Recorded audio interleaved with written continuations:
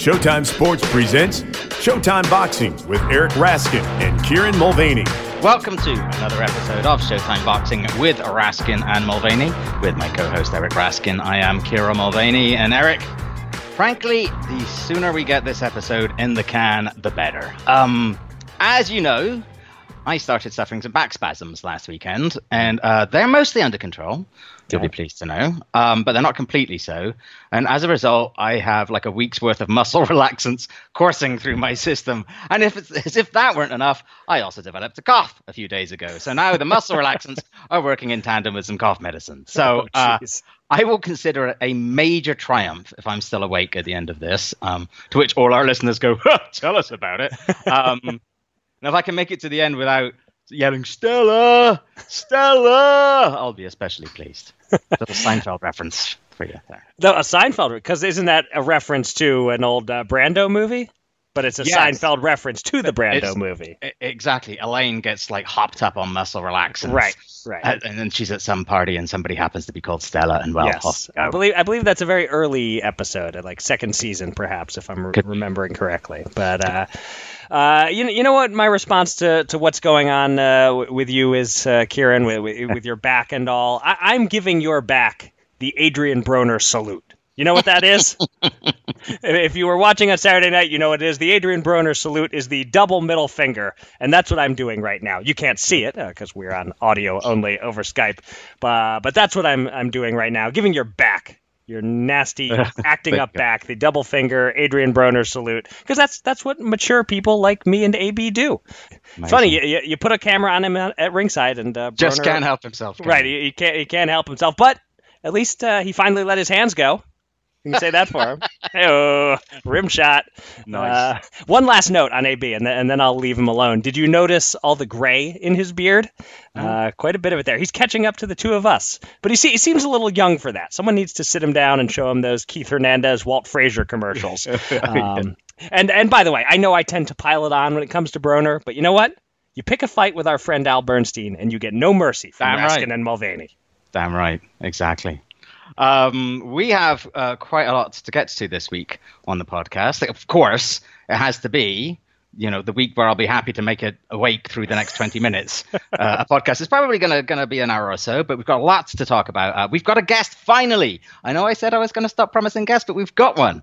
After being stuck with only Raskin and Mulvaney for the last few weeks, this week, we will make it, at least for a while, Showtime Boxing with Raskin and Mulvaney and Ellerby, as Mayweather Promotions CEO Leonard Ellerby will join us to talk about the November 1st Showbox show that he is promoting and more.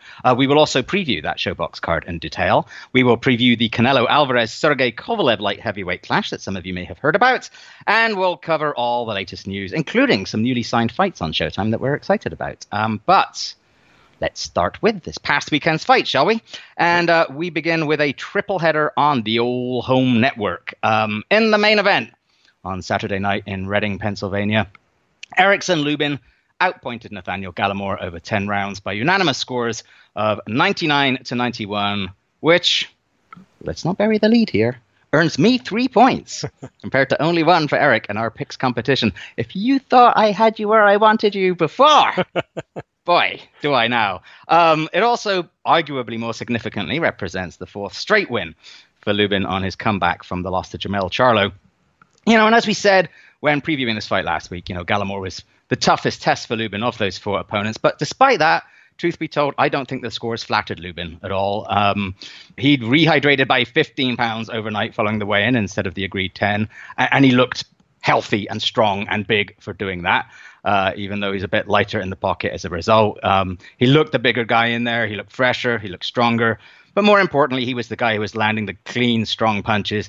And he did actually have Gallimore in trouble enough times that I did begin to see you possibly increasing your lead a couple of times there. And I was hoping that Gallimore would hang in there. All in all, job done, really, for Erickson Lubin. Eric, what did you like, if anything, from Lubin here? What didn't you like? Can we say he's all the way back now from that first round knockout loss to Charlo back to where he was right before that, near the top of the 154 pounders? In terms of what I liked and what I didn't, I guess what I liked most among what I saw from Lubin was his mix of patience and explosiveness. You know, he wasn't pressing. He was fighting smart. He was kind of letting the fight come to him, but when he had the chance, he opened up, and he did seem to hurt Gallimore, as you said, a few times, particularly in the fourth round. He hurt him with that right hook and just got a little unlucky that there was a timeout to put Gallimore's mouthpiece back in. What I didn't like is that Lubin, and Gallimore too, really, coasted down the stretch. The last couple of rounds, he seemed to stop trying for the knockout, which is smart to an extent, but I picked the knockout, so Lubin loses points with me. And by the way, this is a compliment of sorts for Lubin. As bold as Gallimore was in some regards, talking trash, showing guts, the fact is he was never going all out on offense because he clearly was respectful of Lubin's speed and power. After he took some big combinations at the end of the sixth round, it seemed from that point on, Gallimore was mostly in I'm happy to last the distance mode. As for your question about whether Lubin is all the way back, yeah, I think so. Let's put it this way. He's as ready as he's going to be to take on a top 5 guy. Now, he might get hit and crumble again, but he might not. Either way, I don't think he needs to be eased along anymore. He's had these 4 comeback fights now, looked good enough in all of them. So whether it's a rematch with Charlo or a shot at a Tony Harrison or a Julian Williams, I'd be psyched to see any of those fights, really, in early 2020. Yeah. In the co-feature, we had a fight that, if you didn't actually watch it, you might think it was similar to the main event, as it went the 10-round distance and one fighter won by comfortable scores. But whereas Lubin Gallimore featured ho-hum action, Robert Easter versus Adrian Granados was a tremendous mix of styles for the fans, a thrilling fight that was competitive throughout, but still fairly lopsided in terms of scoring it round by round, and perhaps a bit lacking in drama because of that. Easter won the fight by scores of 97-93, 98-92, both solid scorecards in my view, and 100-90. That to me was an outrageous card. Granados certainly deserved better than that. On the heels of Easter's dreadful slog against Rensis Barthelemy, no doubt this was a much better style matchup and a far better piece of matchmaking for the fans. And it turns out, this is something we discussed last week, is Granados washed? Is he not? He is not washed. He just ran into the wrong opponent for him in Danny Garcia. Unfortunately for Easter, I think we have enough evidence now that he's a level below the Danny Garcias of the world. I'd say he's a solid B-plus fighter. I don't see him ever finding much success against the elite fighters. Still, he got the win. It was entertaining. What did you think of Robert Easter in his 140-pound debut? Yeah, it's funny you say that. My main takeaway was exactly that thought that you just expressed. I actually made a note to that effect while I was watching the fight. Easter looked good and lively, although Granados did have a few good rounds. He showed some good hand speed and some nice combinations, but I couldn't help but feel while watching him that a truly elite guy might have been able to end it, instead of going the distance, notwithstanding the fact that Granados, is renowned for his toughness. I came away thinking, yeah, this is good, but especially following on from the 140-pound contest that we'll talk about later that took place earlier in the day, there did seem to be like a very significant gap, I think, in terms of talent and ability. But I also came away thinking that Easter had reestablished himself. He did a great deal to erase the disappointment of that Barthelemy encounter. If you're going to win, at least win in an exciting manner rather than, go through the trudgery of the draw that he had against Barthelemy. I wasn't particularly looking forward to this contest, to be honest, because the memory of that fight was still quite fresh. But after that, I am reminded there really is talent there, that especially against the right opponent, he can be entertaining. He could fight for a title. He could, under the right circumstances, particularly given the prevalence of titles, win one. But unfortunately for him, as you and I will discuss a little bit later on, right now there is an awful lot of talent at 140. And I don't feel he's quite up there. Everything would have to go right for him. But that doesn't mean that he can't be a very entertaining guy who can get some good fights, who can be a really good contender, challenger type. And in the right circumstances, if everything goes right for him, like I said, he could easily come away with a belt. I do feel for Granados. He sounded so deflated by that 100-90 score, didn't he? I thought he might be about to cry, actually. Yeah. I really did. I mean, he clearly won, in my book, at least 2 rounds. Granted, I don't think he won more than 3. I'm with you. I think either of one of those scores, 97, 93, 98, 92, are just right. And you might say, well, what difference does it make? And it does make a difference to a boxer. If you put that effort in, it's like you wonder sometimes, especially given that he's come out on the wrong end of decisions before, he's got to wonder what's the point. Some of these guys filling in their scorecards before I even fight. He seemed really deflated by that, and I felt so sorry for him for that. And he's a level below Easter, but he's another guy who's going to give his all, and I hope he gets some more opportunities as well. Yeah, agreed. That was kind of tough to watch him reacting to that there, but showed he's still got something left, even if he's the kind of guy who's likely to kind of keep coming up a little short in these sort of fights.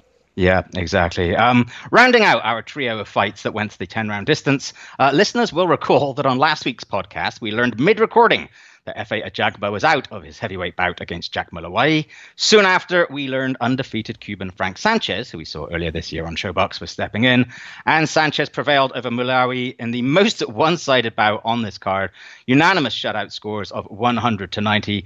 Not a great fight, but clearly Sanchez was the guy who was making the effort, was making the fight, clearly landing the better punches. Eric, could you draw any conclusions from that performance? And I'll ask you the question you asked me last week that proved to be for naught. Would Ajagba have KO'd Mulawai? To address the first part first, just about Sanchez, I couldn't draw much in the way of conclusions for him because, he looked good, but there was nothing coming back at him. Yeah. Maybe it was good for his development, getting some rounds in, but I have no clue if I am looking at a serious prospect or a middling prospect. The Ajagba question is interesting. I kind of want to see that fight rescheduled almost to find out, just to see how Ajagba compares to Sanchez. Yeah. My guess is no. Ajagba wouldn't have stopped him either. Mulawai is one of those heavyweights who's plenty competent defensively, who can take a punch. I mean, in the very first round, Sanchez landed a few bombs that, against the real stumble bums of the heavyweight division, that's it. Fight's over. But Mulawai took him just fine and kept coming. So I suspect he's just a tough guy to knock out, and Ajagba wouldn't get him out of there either. So does that analysis all match up with your pages and pages of brilliant notes on Ajagba versus Mulawai that you didn't get to use last time? Well, unfortunately, of course, as you remember, I shredded them immediately. and you've forgotten completely what they said? Oh, yeah, and I erased any digital copy of it as well, as is my want. Right. So really, I can't really respond to that, I'm afraid. Okay, all right, we'll never know. So that was the Showtime Boxing Special Edition card from Reading. And the Easter Granados fight was clearly the highlight there, but it probably wasn't quite the fight of the weekend. That designation goes to a fight in the same division, junior welterweight, that took place at the O2 Arena in London, the World Boxing Super Series finals between Josh Taylor and Regis Prograis. We've had a string of excellent fights at the world-class level this fall, one after another. Spence Porter, Golovkin-Derevyanchenko, Beterbiev Gvozdyk, and now Taylor Prograis fits right in there with that crew of almost fight of the year caliber scraps. This was fought at an extremely high skill level, and the first 4 rounds were tough to score. Then Taylor appeared to take charge in the middle rounds, only to see Prograis rally in rounds 11 and 12, and on my card at least, pull even. I scored the fight 114-114, although I'll admit I felt like I'd given Prograis all the close rounds, and I felt like really anything from 116-112 Taylor to 114-114 would be just fine. The official scores were 114-114, 115-113, and a slight reach at 117-112, as Taylor delighted the UK fans and won a majority decision. How did you score it, Kieran? I scored it 116-112 for Taylor. Okay. I thought that Taylor... But I will agree with you that there was a lot of rounds in there that was certainly very tight. I thought that Taylor started up brighter in the first 2 rounds, controlling the range well and I was a bit surprised in those first couple of rounds. It looked like Prograis was lunging a little bit more than I was used to, kind of slightly wild swings, looking a little bit less polished than I'd seen him before. But then I thought in round 3, Prograis was really starting to get into the groove, and he really found the distance. He was working really nicely. He was firing off good combinations behind a jab, and I really thought that once Prograis got into that groove, he would stay there. But Taylor really turned it back around very nicely. I was a bit surprised to see, in my mind, in round 5, as you sort of alluded to, Taylor sort of grabbed control of it a little bit again and really held on to the initiative for most of the middle part of the fight there. And then, I think with Taylor really suffering with that eye injury down the end, Prograis really doing very well over those final couple rounds. I mean, it was really interesting. It was one of those fights where it seemed like the distance was really a factor. Each guy really needed to just control the distance. And it was just one of those things where what was an ideal distance for one guy was just a matter of inches different than what was the ideal distance for the other guy. And I think that's what made it one of those compelling fights, as the two were trying to get that key advantage to be able to get their key punches working very well. Really, really high caliber fight. I've been high on Taylor for a while, but this was as good as I've seen him. I was tremendously impressed, and no shame at all for Prograis. Right. You know, this is the second time this year we've seen very good 140-pounders go at it in exciting fights. And it's the second time that we've seen the loser emerge with a great deal of credit. And additionally, full credit to Prograis for the extraordinary class, I thought, that he showed afterwards. You know, saying that Taylor was the worthy winner and making no excuses whatsoever. So I think we were probably both slightly leaning toward Prograis coming into this. You know, I had a hard time picking it, but if you put a gun to my head, I would have said Regis Prograis. Even though you did score it even, it sounds like you had afterwards, if you felt that either man had got the win, you probably felt that it would have been Taylor. Yeah. So did Taylor's performance exceed your expectations? And if so, how? In a few ways, yeah, he did. Yes, he was a little better on the inside than I realized. You talked about that distance, and I kind of thought he was going to want to keep the fight at more of a distance. But when they were in close, he turned out to be a better fighter than I was aware of. He went to the body very well. Both fighters did, really. What stood out most, though, that I didn't quite realize coming into this was how resourceful Taylor was. It seemed almost every round he found some new punch to throw from a new angle, timed in a new way. He's just a very versatile fighter. Yep. And of course, he's tough and gutsy, battling through that nasty, bloody, swollen right eye down the stretch. Also, he exceeded my expectations in the post-fight interview when his first comment was, "That was a walk in the park, wasn't it?" Good sense of humor on Taylor. And speaking of post-fight interviews, as you did, I will tip my cap to the classiness of Prograis, insisting the better man won tonight. Although out of the other side of his mouth, he did seem to suggest he didn't quite agree with the decision. But nevertheless, very classy in defeat. One other thing that I want to comment on real quick.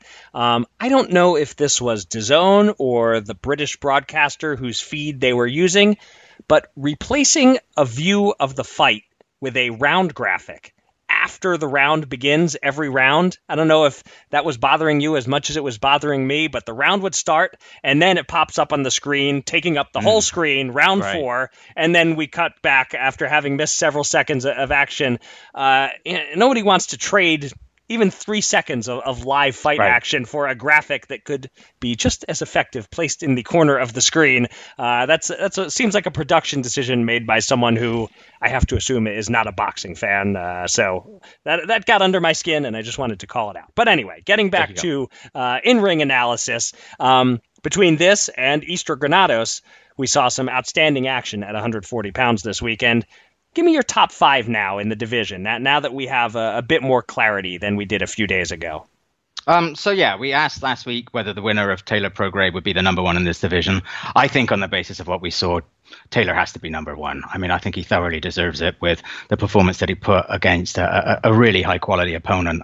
For me, I think probably Jose Ramirez deserves to be second. And at some point, we've got to see those two go at it, and what a fight that would be if that were possible to make. My number 3 and number 4 are the guys who just lost to those two. Prograis did well enough and the fight was close enough that I would put him at number 3. And Maurice Hooker I would put at 4, even though Ramirez stopped him. It was a fantastic even fight up until then, and I would still be very happy to also see Hooker and Ramirez again.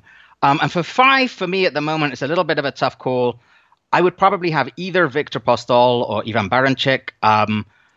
I might have Baranchyk, whose lone career loss to Taylor looks pretty good right now.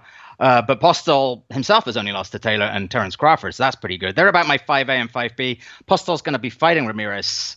I think that's the next fight for them both, which will probably give a little bit of a clarity in that regard. But yeah, I might have Baranchyk 5A and Postol 5B, so I'm actually putting 6 people in my top 5. So in typical straddling the fence somehow. You always find a way. Yeah. How about you? Mine is very similar. We have the same top 3, and then it gets a little bit different. I should note I still have no idea quite how to handle Mikey Garcia, but if I had to guess, I'd say he's done at 140, so I'm taking him out of the mix for the purposes of ranking the division right now. But, of course, if it turns out he's still in the mix, he might still be the man to beat here. I might put him above Taylor or sort of a 1-1A sort of situation with those two. But certainly without him, Taylor is the clear number 1 right now. And like you, I go Ramirez 2 and Prograis 3. It's close between those two. But when in doubt, I guess go with the undefeated guy, even if I'm not sure Ramirez should be favored over Prograis head-to-head or whether he'd do any better against Taylor than Prograis did. But until he's suffered a loss, I like him at 2, Prograis at 3. I like Viktor Postol at number 4. I think his competitive loss to Taylor looks better now. And at number 5, I'm going with your number 4, Mighty Mo Hooker. Good division, though. I love it when we get a little clarity, especially in a fight where nobody's stock goes down, which is certainly what we saw here. 2 fights of note on the Taylor Prograis undercard. We had Lee Selby outboxing Ricky Burns to win a majority decision in a fight in which much of the most memorable action took place after the bell. And we saw poor David Price do what David Price does. Get hurt, go down, and get stopped, this time at the hands of Derek Chisora in round 4. A fight that earned me some easy money, at least. If it had been almost any other fighter, I wouldn't have supported the corner throwing in the towel after a single knockdown that the fighter got up from. But in the case of David Price, that was a damn fine towel toss. Anything to comment on with either of these undercard fights? Not much, other than to say I hope David Price doesn't keep this up too much longer. Yep. He seems like he's a super nice guy. And, he's had some misfortune in his career. His first couple of losses were to guys who subsequently, were found to have some PED issues. And I don't know whether things might have been different otherwise, but I just think there's just something in his constitution as a boxer that, he's one of those guys who's really good at giving it and not so good at all at taking it. I do think I'm finally ready to relinquish my dream of watching him fight for a world title at Anfield. I think that can finally be put to bed. Yeah, I think so. Time to let it go, Kieran. Yeah. All right, last fight card to touch on from this past weekend in Reno, Nevada. Shakur Stevenson won against Joet Gonzalez, capturing a decision by scores of 119-109 on all 3 cards, in a fight that had the most remarkable of grudge storylines going into it. Yeah. I've never heard of anything quite like that before. And by all accounts, the grudge continues. Stevenson hoping that it would be all over, but Gonzalez apparently just still mad at Stevenson for dating Gonzalez's sister or something. I don't know. But for all that hype and trash talk, all quite one-sided in the end. And on the undercard, Michaela Mayer remained unbeaten, dominating overmatched Alejandra Zamora until Zamora's cornerman, her father, stopped the fight after round 6. Anything you want to say about those wins for those 2 2016 Olympians? Well, on the Mayer Zamora front, I'll just say that was a fascinating thing to watch, a dad stopping his daughter's fight.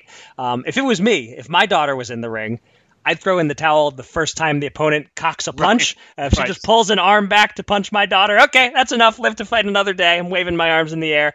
So that was an interesting dynamic, but the fight wasn't all that compelling, pretty one-sided. As for Shakur Stevenson, couldn't bring myself to care much about this fight, even with that great personal story about him dating Gonzalez's sister. This was just never a compelling matchup. I don't care if some vacant BS belt was at stake. This wasn't a real championship fight. This was prospect versus prospect. Right. Now Stevenson becomes a prospect with a belt. He's certainly a top talent, showed excellent defense, albeit against a much slower guy. I saw a bit of interesting debate online over whether Stevenson is a boring fighter. I don't know. It's hard to say for sure when he's this much better than the opponent. He certainly doesn't look right now like a guy who's going to make a lot of Fight of the Year candidates, but let's see what happens when he steps up, which I hate that I have to say that about a quote-unquote champion, that he has to step up, but that's where we are with boxing and this overabundance of belts needing to be claimed by someone. Yeah. All right. Let's turn our attention from this past weekend's fights to the loaded boxing schedule that awaits us this coming weekend. We will start with, no doubt, the biggest fight of the weekend, probably the most talked about fight of the whole month of November, perhaps even the year. Canelo Alvarez moving up from middleweight to light heavyweight to take on Sergey Kovalev at the MGM Grand Garden Arena. That's on Saturday, and it's carried by DAZN. We've been talking about this fight on this podcast since long before it was signed. We've probably already devoted about an hour of podcast time to it over the last several months, so we don't need to spend too long on it. But I think all along, both of us have felt it's the perfect fight for Canelo in many ways, and the matchup favors him. And that opinion, I think, was probably only bolstered when Kovalev was pushed really hard by Anthony Yarde in August. But that said, Sergey Kovalev is still Sergey Kovalev, and you have to figure Kovalev is in with a good shot of winning this fight. And if he is, how does he do it? I've thought this through because I am a guy who has said all along that this really does favor Canelo. So I'm trying to just put my mind in the other corner and figure out how Kovalev pulls off this win that I don't think he's going to pull off. I know some people will say, oh, he's the bigger man. He's a puncher. He should walk to Canelo and land a right-hand bomb.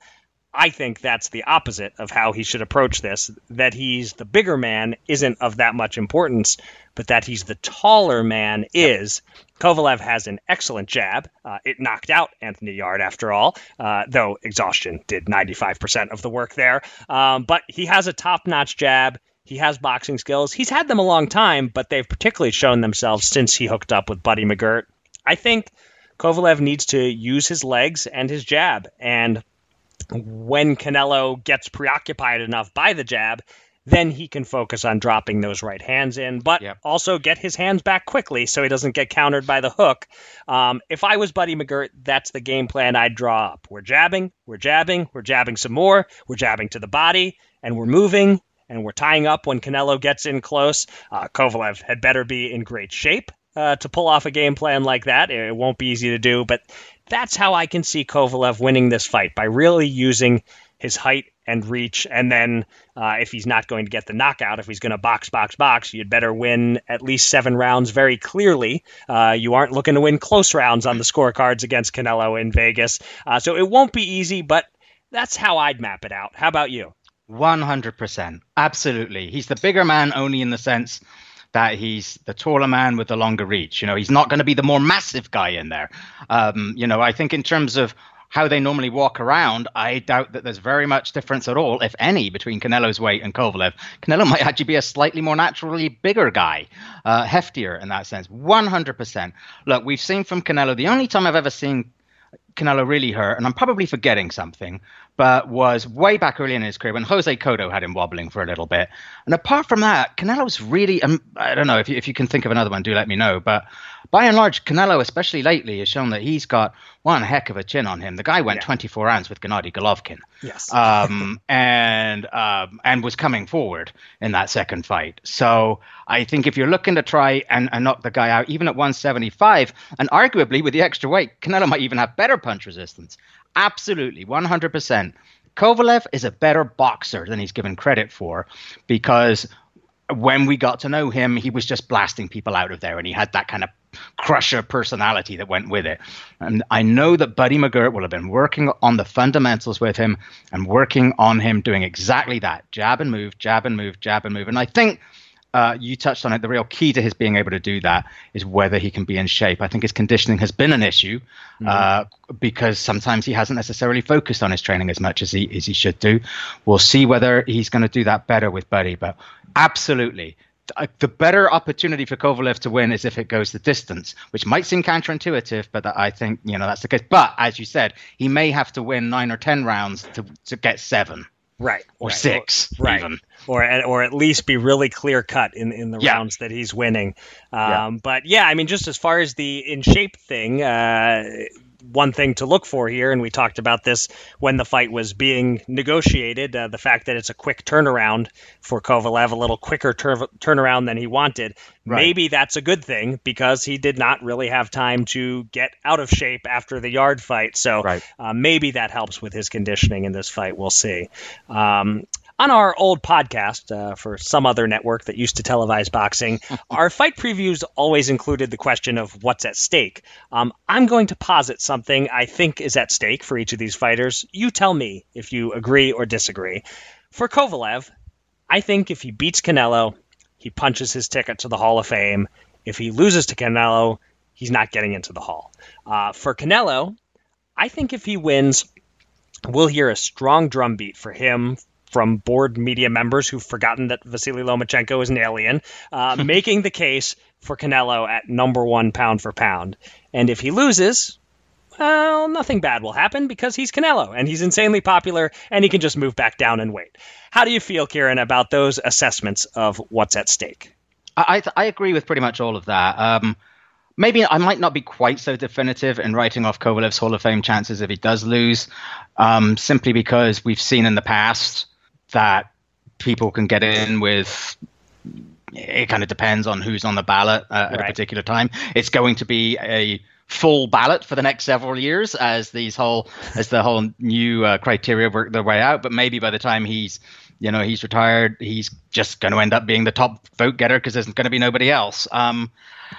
But I agree with you that if he does beat Canelo, then that's absolute. Then yes, that does clinch his place in the Hall. I was trying to think about the issue about whether Canelo loses. I was trying to think of a scenario in which it would make a big difference for him. But I guess if he's competitive, but he falls up just a bit short, then certainly he won't lose anything from it at all. I guess if there was some circumstance in which he wasn't competitive at all, like if he got knocked out early or looked like Julio Cesar Chavez Jr. against Sergio Martinez for the first 11 and a half rounds of that fight, or quit, none of which I think are remotely likely, by the way.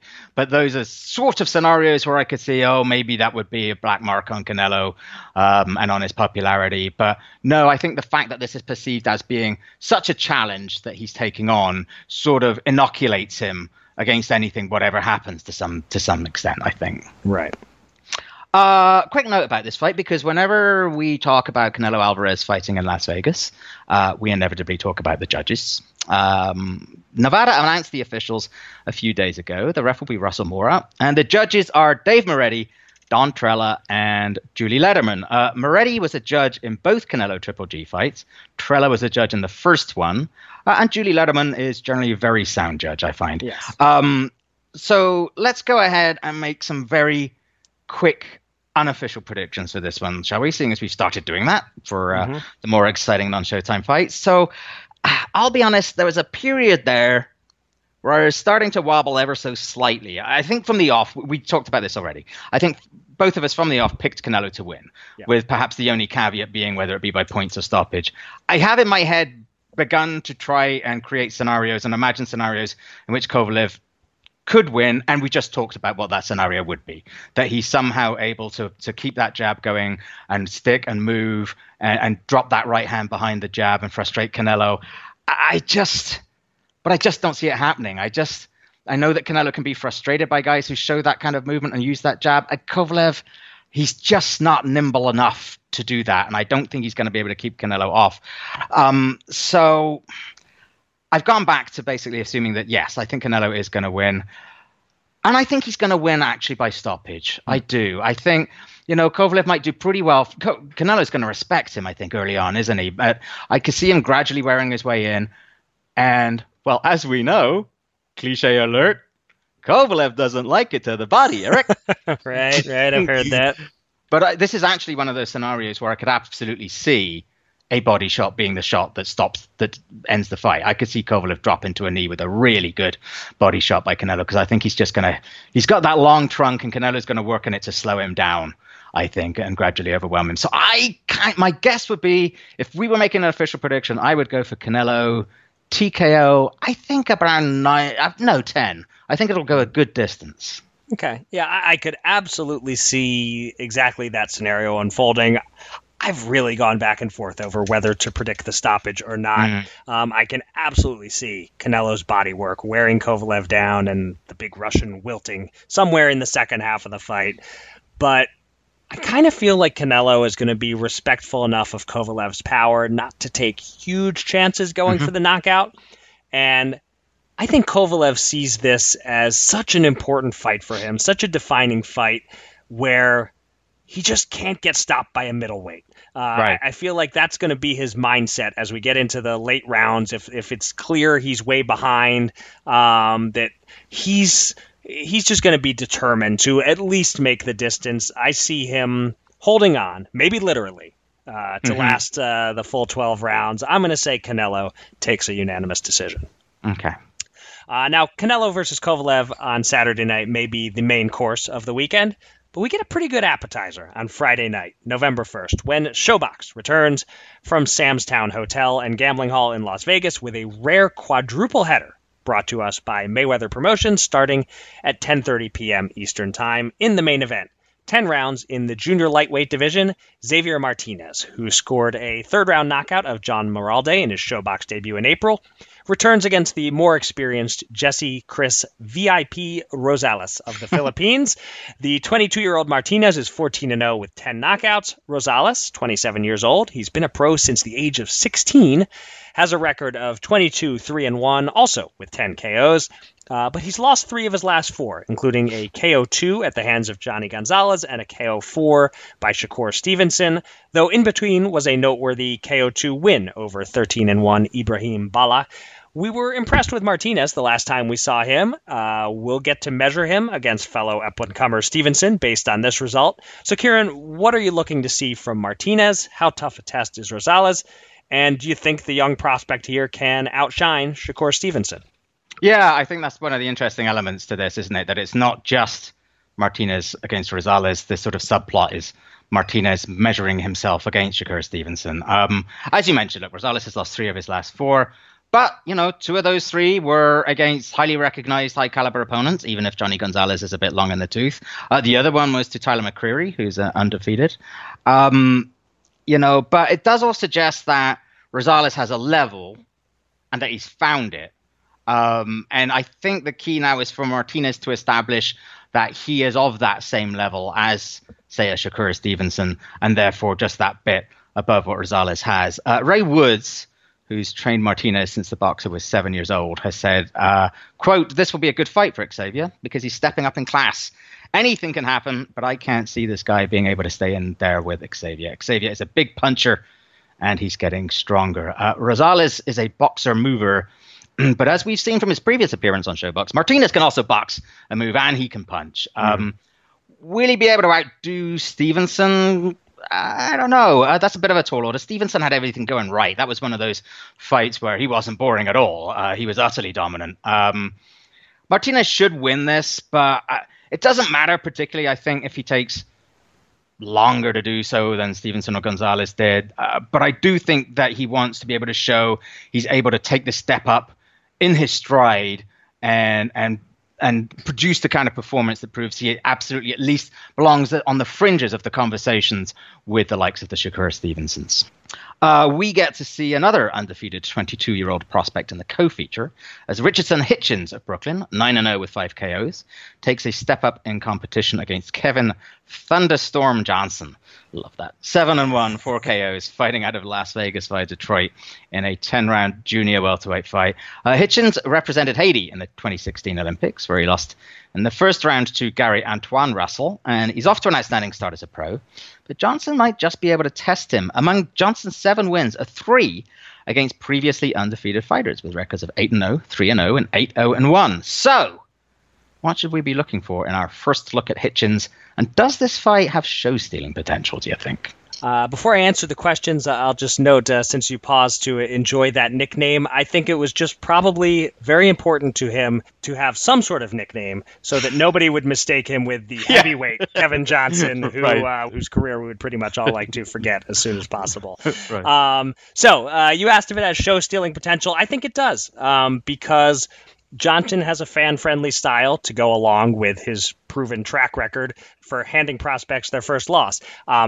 I'd make him the underdog to pull that off again, though, because Hitchens looks to be the goods from the little I've seen of him. He's a tremendous combination puncher. He loves throwing those punches in bunches, but I let him describe his style because he's better at it than I am. He says, "I'm like the craziest fighter ever." Emmanuel Augustus might have something to say about that, but okay, I like the spirit. A couple of additional notes. Hitchens has Andre Rozier in his corner as an assistant to Leonard Wilson, who I'm not so familiar with Leonard Wilson, but we know Rozier is a good guy to have working with you. And while Hitchens is a Mayweather Promotions fighter, Johnson actually trains at the Mayweather gym, so I presume they know each other a little. Yeah. Also on the card, we have an 8-round middleweight fight between Kevin the Second Coming, Newman II, and Madman Marcos Hernandez, a rematch to a minor upset 6-round unanimous decision win by Hernandez in 2017 that spoiled Newman's perfect record, and that fight was actually on the Mayweather-McGregor undercard. Newman is 10-1-1 with 6 knockouts. Hernandez is 14-2-1 with just 3 knockouts. And I was looking at Hernandez's name, thinking it looked familiar, and the reason is he was on the most recent Contender Series on Epix. He won a fight but suffered cuts and had to withdraw from the tournament. Anyway, Hernandez beat Newman 2 years ago on aggression and on a 6th-round knockdown that Newman says was a slip. Kieran, what does Newman have to do to turn the tables and get revenge? Well, at least according to Newman, one key thing is to show up in top condition without any issues. He claims he wasn't 100% for that first fight, although he won't elaborate on what supposedly was wrong. One of the interesting themes I note in this card, apart from some very, very high caliber nicknames, is that many of these young fighters, especially the nominal A sides, can boast real A-list corners. You already talked about Andre Rozier, for example. Newman's no exception. Former fighter Bones Adams is the assistant trainer. He's also worked with Roy Jones sometimes, who is a fairly decent fighter. And he also used to be trained by Jeff Mayweather. And he's been able to attract that kind of trainer because he's considered highly by Mayweather Promotions. And that's because he is a classy boxer with a high upside. But I think what happened the first time against Hernandez, look, it was one of those nights where he was comprehensively outworked, as you mentioned it. Hernandez won it on aggression, basically. In some ways, I think it was one of those classic examples of what can happen when a young, classy boxer simply gets out-hustled by an opponent who just seems to want it more on that night.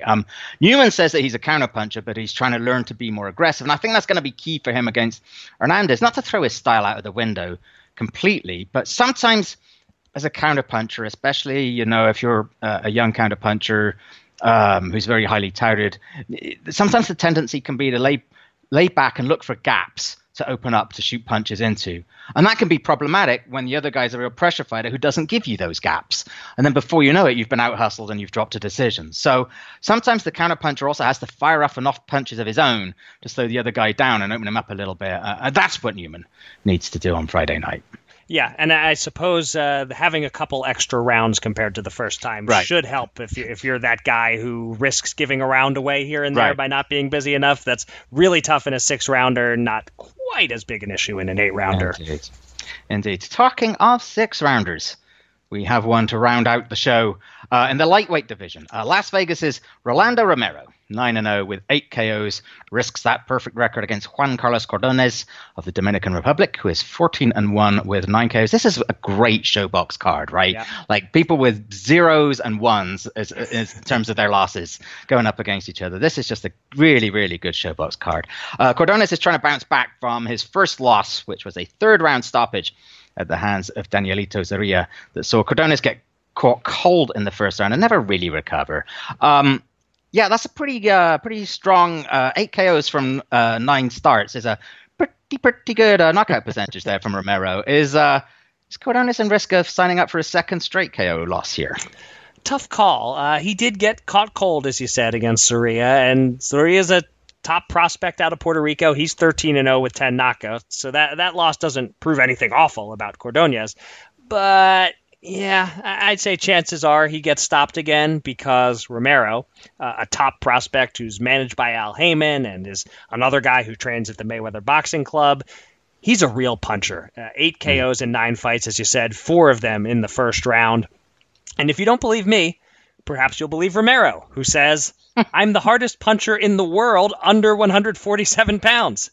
Bold statement there. That's only my second favorite quote from Romero. My favorite is this one. He was asked some basic biographical stuff, and when questioned about how many brothers and sisters he has, he says, honestly, I have no idea how many siblings I have. My dad got active. Damn. Good for Papa Romero, I guess. Apparently. Not the most responsible guy, not the ideal role model, but he's living life to the fullest, it would seem. Evidently. So we will make our official picks for the main event shortly. But first, let's talk about this card some more with our guests, shall we? All right. As we mentioned, this upcoming ShoBox quadruple header is a Mayweather Promotions card. And to spend a few minutes talking about it, and about the boxing biz more generally, we are joined now, I am pleased to say, by the best-dressed man in boxing promotion, the CEO of Mayweather Promotions, Leonard Ellerbe. Hey, Leonard, welcome to the podcast. Hey, how you doing? We're great. Thanks for coming on, Leonard. We appreciate it. And, before we get into this ShoBox card specifically, I have a question about how your career in boxing has changed in the past couple of years. For a very long time, you had one main fighter to focus on. I forget his name. Some guy, Floyd something. I'm curious what it's been like for you to go from having that one fighter who's the clear number one priority to spreading your attention around more to this whole stable of boxers since Floyd's retirement. Well, actually, we've had a lot of fighters when Floyd was active, but obviously the focus now, since he's stepped away from the game and retired, the focus has definitely been on, we have about 41 fighters. And, they're located all in various places, in the U.S., and I have 2 international fighters. So, we're very excited. These are very exciting times for Mayweather Promotions, and I'm currently, over the last couple of weeks, I've signed a couple young, exciting, talented fighters. So we're looking to continue to do big things in the sport, and we're really excited. And just for you, was it a fairly easy transition to the sort of post-Floyd fighting career? I guess because you guys were already working with a bunch of fighters before he retired, I assume it wasn't that dramatic of a transition for you. No, not at all, because I hands-on with everything and the day-to-day stuff. I have a tremendous team. I can't say that enough. I'm very big and very proud of what an outstanding team that I have. And my team, the core of my team, we've been working together for a number of years. So, it's a seamless process, but we're excited about building these young fighters' careers. We're doing, these club shows. We try to put on club shows, if not every month, every other month, with building the young talent that we have on our roster. And that's what it's all about. Yeah. So the headliner of this ShoBox show is Xavier Martinez. And Eric and I think a lot of people were quite impressed with him in his first ShoBox appearance. He's stepping up a little bit against Jesse Chris Rosales. If he passes this test, how fast would you move him? Is he the kind of kid you think could be ready for a title shot in 12 months, or is that rushing it a little bit? Well, I don't want to put a timetable on it, because it all, it's like when Floyd always said, when you rush to do something, then you trip up and you make mistakes. There's no sense of urgency with, getting him in a position when he's ready. And I want to make sure that he's ready, across the board, having different looks. Because that's what happens when you're a young fighter. Sometimes you rush a kid and then he steps in and there's something that you hadn't covered before, But with us, we take our time. We always match our guys tough, put them in there with solid competition, because, at the end of the day, that's how you build fighters and know what you got. Yeah. So one of the fighters on this card, your undefeated junior welterweight, Richardson Hitchens, he was quoted saying that Floyd Mayweather is his greatest influence. He said, quote, "My whole style, the way I approach boxing in and out of the ring, he was the biggest motivation to me. This is the Mayweather generation." How often do you see that? Are we in an era where almost every kid who comes in off the street tells you he was influenced by Floyd, he got into boxing because of Floyd, his goal is to be like Floyd, etc.? Well, Hitchens, he's a terrific talent, and he's one of my favorite fighters. We have very candid talks, about boxing, not about boxing, because these young fighters, they need mentors. And that's what we're all about. We work with our kids, on things in boxing and outside boxing, because we want them to be good citizens, be good men, be good fathers, and be great fighters in the ring. With Hitchens, we're very, very excited about what lies ahead for him. He's a terrific talent. He has exceptional skills. And we've matched him in some pretty solid fights thus far. But this fight come next week, this will definitely be his comeback party. He's fighting Kevin Johnson out of Las Vegas, and actually he trains in our gym. So I know Kevin very well, and it's a great matchup. And again, it's going to be Hitchens' coming out party. Yeah, I'm looking forward to seeing him in action and seeing this fight. But I assume he's not alone, though, in terms of this generation of guys who cite Floyd as a major influence. I assume you see a fair amount of that. Yes, I do. Floyd has had a tremendous impact on this younger generation, because obviously he's been around. And right.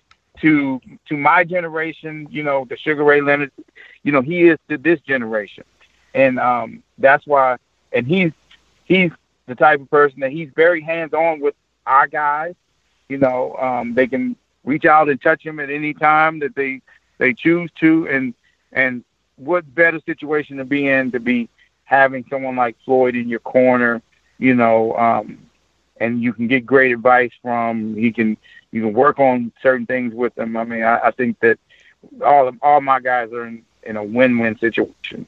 Yeah, sort of following on from that, and you talking about needing to mentor these young guys. I imagine there's a situation where maybe initially a lot of these kids, they look at how Floyd fought, they look at how Floyd lives, and they're like, I want to do that. I want to fight like that. I want to live like that, without necessarily realizing that Floyd could do that because he's a once-in-a-generation talent. He has once-in-a-generation work ethic. So do you sort of oftentimes have to sit guys down, maybe you or Floyd, and say, look, it's great to dream big and it's great to want to do this, but you've got to work at it and you've got to keep your feet on the ground before you can even begin to do anything that Floyd could do. That's a great point. I mean, you couldn't have said that better. And that is an issue. And I think it will always be an issue until you have these very candid conversations with these young fighters, because they see all these flashy, nice things, but they have no clue to what kind of work a guy like Floyd had to put in. And he continued to put that in, down the later years of his career. And he only knows one way, and that's hard work and dedication, and Floyd always chased success. The money was going to come once you achieve success. So one thing Floyd never had to do in his career was come back from a defeat. There is one fighter on this card, Kevin Newman II, who is specifically trying to avenge the lone loss on his record here. I'm curious, what sort of mindset is he bringing into this rematch with Hernandez? Would you say that he's the most motivated fighter on this card? I would say all the guys are really motivated, but Kevin has this chip on his shoulder because he came to me and he said that he don't want to fight nobody else. He wants to avenge that. He during fight week he was really sick in the last fight, and I was aware of that. And it was a tough fight for him, but this camp, this fight, he's ready to go. He's ready to put on an exceptional performance on ShoBox, and he's really, I think, motivated from the last fight, and I think he's looking to steal the show. He really is. So it sounds like there aren't any confidence issues in terms of getting back in there with a guy who did officially beat him once. It sounds he wanted this fight, so obviously the confidence is there. Yeah, he asked for it. He definitely asked for it, and he's been asking me ever since that loss happened. Okay. And I just, now it's the right time to make the fight. And this card right here from top to bottom, I think it's going to be the best from top to bottom card that ShoBox has had this entire year. I know for a fact it will be the most watched card. That's for sure. And because again, from top to bottom, you look at the bouts and they're all very, very evenly matched fights, and it's going to be a great night of boxing. Yeah, it's really clear talking to you and listening to you talk about this, how much you love this, how much you really, really enjoy doing this, and how much you love your fighters. And it's kind of the final question I wanted to ask you is, you're one of the more familiar faces in the sport now, and you've been around it a really long time. But I don't know that many fans, know how you got where you are. Do you ever pause and think, man, I'm a kid from Northeast DC, and here I am, doing this. Do you ever look back at the steps along the way and kind of almost pinch yourself, like, hey, what if I'd never gone to Las Vegas that one time, or what if I never met Roger Mayweather? And do you ever think about that? Like, man, how did I wind up here? Yeah, and it's so crazy that you mentioned that. I was just having a hour-and-a-half conversation with Barry Hunter in his gym. I just left out of Barry Hunter's gym, and we were talking about the times, because me and Barry come up together. We were talking to me, him, and my friend Derek. We were just talking about this, less than 30 minutes ago. Boy, it's amazing how where we come from, and just to make it out of this environment and to go on and do, things and become successful at something we sought out to do. It's truly, truly a blessing. And I'm just so thankful and blessed to be in this wonderful position to help so many of these young fighters and build their careers. And I'm just really, I have a great passion still for doing this. And, the sky's the limit. I have a great group of young fighters. I have the most exciting fighter in the entire world in Gervonta Davis. And he's going to be the biggest star in the sport. He'll be ringside next week, along with our other champ, Badou Jack. So it's gonna be an electrifying night next week. Oh, fantastic, man! It is great to talk to you, and goes to show, man. When we talk about boxing elevating people, we think mostly about boxers, but it can affect all of the rest of us too, right? And set us off down a path. That's so true. Yeah, that's so true. Yeah. Hey, Leonard, look, man, it's really good to hear from you. Thanks so much for joining us, and I hope we can bring you back a few more times on the Showtime Boxing Podcast. Oh, most definitely. Anytime you guys need me, I'm here for you. Thanks so much, Leonard. Thanks, Leonard. Okay, thank you. All right, time for us to make our predictions for the ShoBox main event. Before we do, this is your frequent reminder that you too can make your own picks and put yourself in the running for some Showtime-y prizes. Just go to DraftKings.com/Showtime, and for all 4 bouts this time, you pick a winner, a method of victory, and if you're picking a knockout, you specify a range of rounds.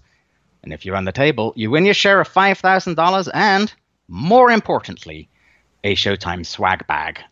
You don't win yourself a share of a Showtime swag bag. You win a Showtime swag bag. Right. There is also a season-long grand prize of a trip to every 2020 Showtime Championship Boxing event. And Eric, you were doing pretty well beforehand. Are you in any danger of doing that, of going to every Showtime Championship Boxing?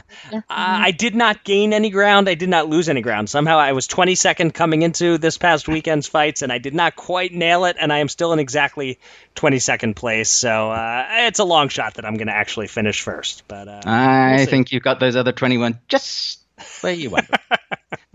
So again, go to DraftKings.com/Showtime to play. As for our own mini competition, Eric's lead has been just shattered. Barely a lead at all. It's virtually a tie at this point. Eric leading by 60 points to 56, I believe. And it is your turn to pick first. Who you got in between Xavier Martinez and Jesse Chris Rosales? So you were noting what a strong 4-fight ShoBox card this is. There are some fights on this card in which I can see the B-side winning, but this isn't one of them. Yeah. Martinez appears to be the real deal, and for the most part, Rosales has not fared well against real deals. And despite his boxer mover style, he's been stopped within the first 4 rounds twice. He just isn't a guy I'm ready to say is going to find a way to last the distance. I like Martinez to stop him, and I'm going to say he does not do better than Shakur Stevenson did, but he doesn't do worse than Shakur Stevenson did. Okay. I'll say he stops him in the same round, KO 4. Now, please make the exact same pick so you can't gain any ground on me because I'm getting nervous. I'm going to make the slightest of differences. Look, I'm super high on Xavier Martinez. I think he's very, very good. And as we noted, and as you said just now, Rosales has found his level, and I think it is below that of Martinez. I see Martinez just having far too much for him from the beginning, outboxing him and breaking him down. And it might actually be a corner stoppage, one of those deals where it's just, in comes another one of those towels. And I'm going to just be slightly contrarian and say maybe he takes a little bit longer. I'm going to say round 5. Okay. And you don't get any extra points if it's a corner stoppage. Just you're welcome to specify that, but there's no bonus there for the corner stoppage bit. Oh, you say that now. Yes, I do say that now. I want that on the record. Anyway, let's go quickly through the other fights this coming weekend, starting with the Canelo Kovalev undercard, which has one fight of note. Ryan Garcia versus Romero Duno. This looks on paper like Garcia's toughest test as a pro, as Duno of the Philippines is entering his prime at 24 years old, has won 12 straight, brings a record of 21-1 with 16 KOs. You'll recall that Duno was considered as a very short notice opponent for Garcia when Garcia's scheduled opponent got arrested the day before the fight in September, but that did not come off. Duno went ahead and fought on the card. Garcia did not. I believe Garcia was among the prospects you drafted in our Rising Stars draft over the summer. Okay, you are correct, sir. Okay, so how serious a test is Duno for your guy King Rai? Oh, I think it could be a very serious test. It is a step up. It's a step up that he's been looking for. He's actually been calling out Duno on social media for a couple of months now. As I think I've mentioned before, up until this point, and maybe still, I think the biggest risk to Ryan Garcia is Ryan Garcia. He's one of these guys who needs to not believe his own press clippings or the more sycophantic whisperings of his entourage members. He's got what he wants now. He's got his big contract with Golden Boy that he was after. He's got Canelo Alvarez backing his play at every step along the way. What he needs to do now is bite down and focus on his in-ring business. This is where he really needs to start getting serious. He needs to start going through the gears and making the steps from prospects to contender. Duno is a dangerous opponent. He can box and he can crack. He is exactly the kind of opponent to expose him or cause an upset if Garcia's head isn't fully in the game. So now that Garcia's gone through all that business with Golden Boy Promotions very publicly, this is where he really needs to start taking the task really seriously. And I think this is where, this next phase of his career is where we'll see whether or not he really is a legitimate deal or not. Yeah. A few other fights of note this weekend. There's a lot of televised and streamed boxing going on. On ESPN from Carson, California, Miguel Berchelt, I love Miguel Berchelt, defends a 130-pound belt against Jason Sosa. On FS1 from Oxon Hill, Maryland, a 10-rounder between junior middleweights Brian Castaño and Wale Omotoso headlines. And on a DAZN card that will air in the United States during the afternoon on Saturday from Manchester, England across the Atlantic Sea. Katie Taylor meets Christina Lienard-Datu. Anything you're looking forward to among those options? Castaño Omotoso is a very solid matchup, and a couple of Gary Russells are on that undercard, by the way. Not our favorite Gary Russell, but a couple of Gary Russells nonetheless. The Katie Taylor fight, I have to be honest, I'm not familiar with the opponent. I haven't seen her, but I looked up her record. Her only loss is against Delphine Persoon over the distance, and we know Persoon is legit. Yep. Katie Taylor is certainly well aware that Persoon is legit. So this looks like a decent enough match for Taylor. But I guess Berchelt Sosa is the one I'm most likely to make time for. because both guys make good fights. I always enjoy Berchelt, and he has big plans. He recently said, quote, "We want to clean out the division and go to lightweight for Lomachenko." I like that attitude, even if he's basically saying we want to clean out the division and go to lightweight and get twisted into a pretzel and end our winning streak. But I try not to miss a Berchelt fight. This is worth watching, even on a ridiculously overstuffed boxing weekend put together by a bunch of matchmakers and networks who apparently don't want Sunday podcasters to ever get any weekend sleep. Exactly. They never think of us, Kieran. Well, of course, I mean, the whole sport doesn't think of us, because if it were up to us, we would each be in bed by 9 o'clock, which is just when the undercards are getting started. Yes, so. Every fight card should take place in Europe. That is what we are pulling for here. Exactly. Okay, let's dive into the news of the week. And as we sometimes do, let's get the ugly stuff out of the way first. Last week, we learned that Oscar De La Hoya has been accused of sexual assault in a lawsuit filed on October 17th by a woman who says she had a consensual sexual relationship with De La Hoya, but one night in November 2017, he allegedly was intoxicated and violently sexually assaulted her after she refused his requests for a specific sexual act. A statement from a spokesman for De La Hoya denied the allegations and called the lawsuit frivolous. I don't think there's much of anything either of us could say, analysis-wise, not knowing the facts, not having all the details. We are just reporting the news.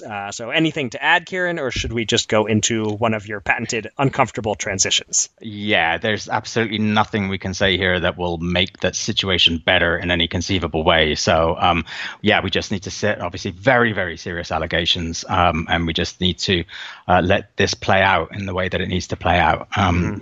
So we should perhaps talk a little bit about something we're arguably more qualified to talk about.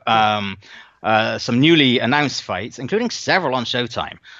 First, the December 7th card in Brooklyn, headlined by Jamal Charlo against Dennis Hogan, now has a co-feature as Matt Korobov, who gave Charlo a tough fight last year, will take on Chris Eubank Jr. I think this is a cracking fight. Really interesting clash of styles.